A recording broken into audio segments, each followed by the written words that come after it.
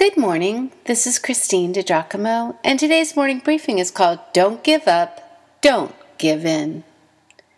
Do you give up easily, or are you a fighter? Well, you like to think of yourself as a fighter, but how do you really know? Take your New Year's resolution. Well, you know you had one, but exactly what it was, now that is a little fuzzy. Why? Truth be told, it has been a few months now, and any lasting change will probably come in another way. Many days ago, your resolution shifted from a set plan to a firm notion, then to a good idea, to a hopeful one, and then to a rather wistful someday. Long ago, you gave up or you gave in. Similarly, when you run into a little interference in your Christian life, do you sort of distance yourself from it? All the while talking to yourself, rationalizing that you had probably been a little overboard anyway. I mean, after all, it is popular to be spiritual, but a whole lot less popular to be a committed Christian.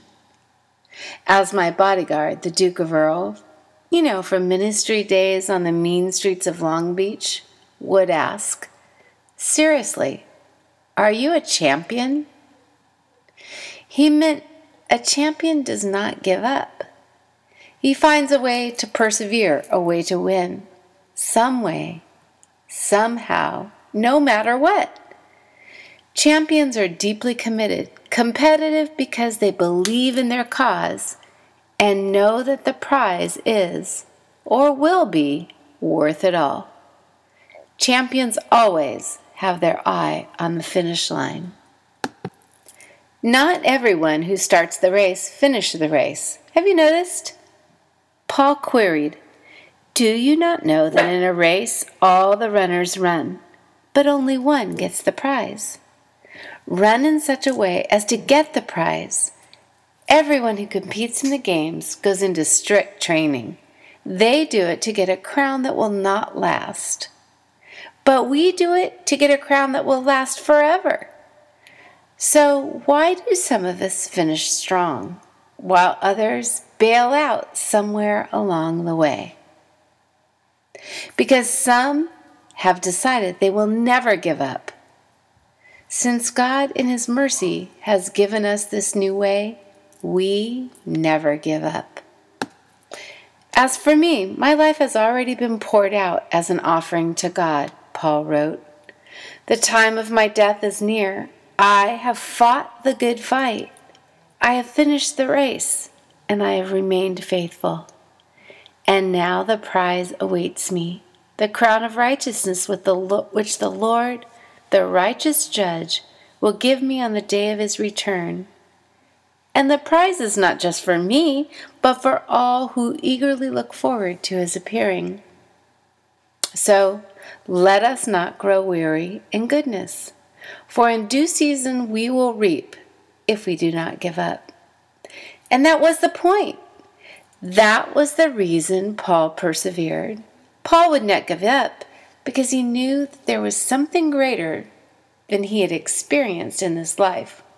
Indeed, he was waiting at the door of eternity, loving God and telling others of the great sacrifice of Jesus Christ.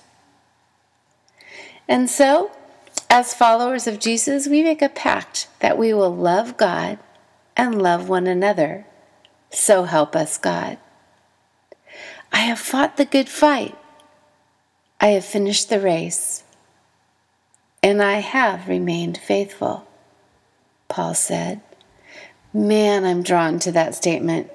I want it to be my statement. I want it to be my legacy. Perhaps that is the litmus test. Fight the good fight, finish the race, and stay faithful. Decide now that the crown that is promised is worth it all. It is not just the fight, a good fight. it is finishing the race, and in so doing, staying faithful. In staying faithful, the crown of heaven, forever. That is what kept Paul going, no matter what he faced: storm, prison, shipwreck, torture, and ultimately martyrdom. He knew of whom he had believed, and he knew that he was faithful. There has never been another such as Paul. Let his life inspire you. Friend, no matter what storm you face, do not give up and do not give in. If you'd like to read this or print it out, check the sources that I quoted, you can go to pastorwoman.com, click on Powerful Bible Teaching, Morning Briefings, and again the title of this one, Don't Give Up, Don't Give In.